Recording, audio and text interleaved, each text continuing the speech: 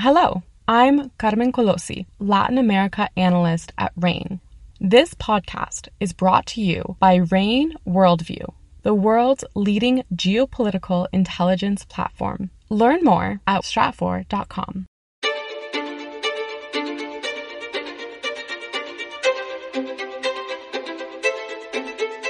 You're listening to the Essential Geopolitics podcast from RAIN. I'm Emily Donahue.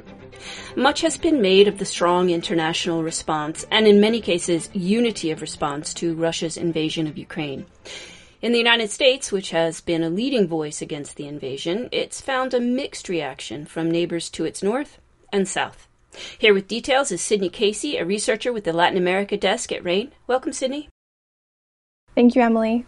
It's great to have you on the podcast, Sydney. Can you give me a quick rundown of which Latin American countries are supporting this international sanctions effort? Absolutely. Since the invasion and the announcement of sanctions after the invasion, we've seen Argentina, Chile, Colombia, Costa Rica, the Dominican Republic, Ecuador, Guatemala, and Uruguay vocally condemn the aggression in Ukraine. And that leaves some outliers, I assume Venezuela and other countries that historically have less amicable relations with the U.S. abstaining, or are they supporting Russia?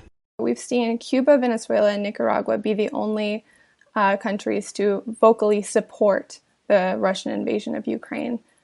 So maybe you could give me a little historical precedent here. What is the precedent for Latin American countries commenting on Russia's last go-round with Ukraine? Yeah, so in past instances like the Russian invasion of Ukraine in 2014, most Latin American countries have refrained from commenting extensively on international affairs.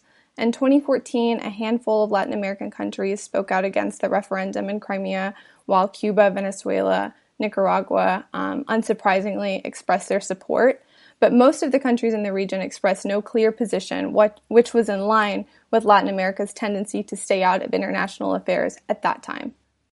What's different this time, and secondarily, why are countries deciding whether or not to condemn Russia's actions?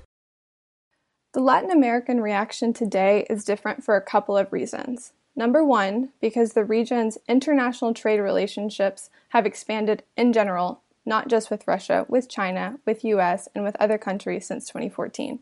So depending on the trade goals of a given country, they may condemn, support, or remain neutral for their own benefit.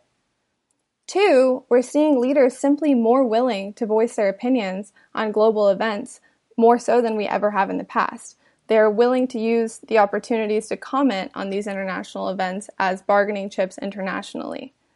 We've seen countries in the region condemn the invasion, we've seen countries come out in support of the invasion, and we've seen countries remain silent, but all of these instances mean something strategically.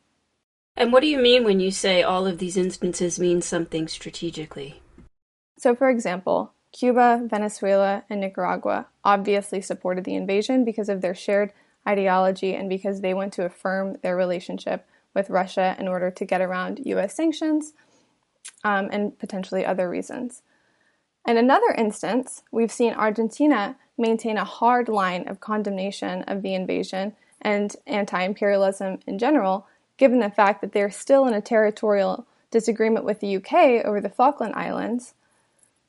We're seeing Argentine newspapers draw numerous comparisons to their domestic situation, so it's no surprise that despite President Fernandez's meeting with Vladimir Putin on February 3rd in Russia, and the fact that 20% of the Argentine population is vaccinated with Sputnik V, Argentina is still speaking out against the invasion.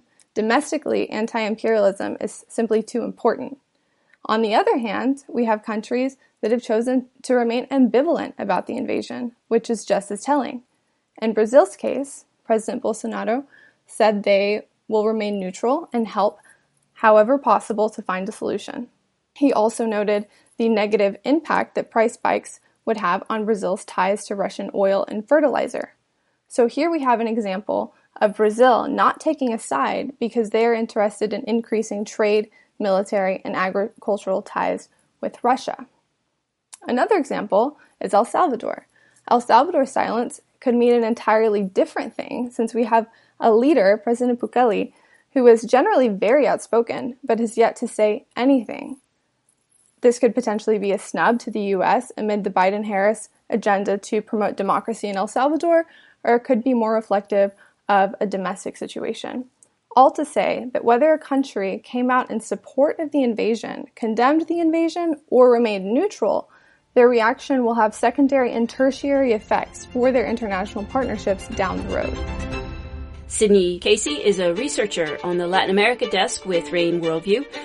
RAIN Worldview offers objective geopolitical analysis and intelligence covering the global landscape. Subscribe today at strat4.com. Right now there's a historically low subscription rate. Go to strat4.com for details. That's strat4.com. I'm Emily Donahue. Thanks for listening.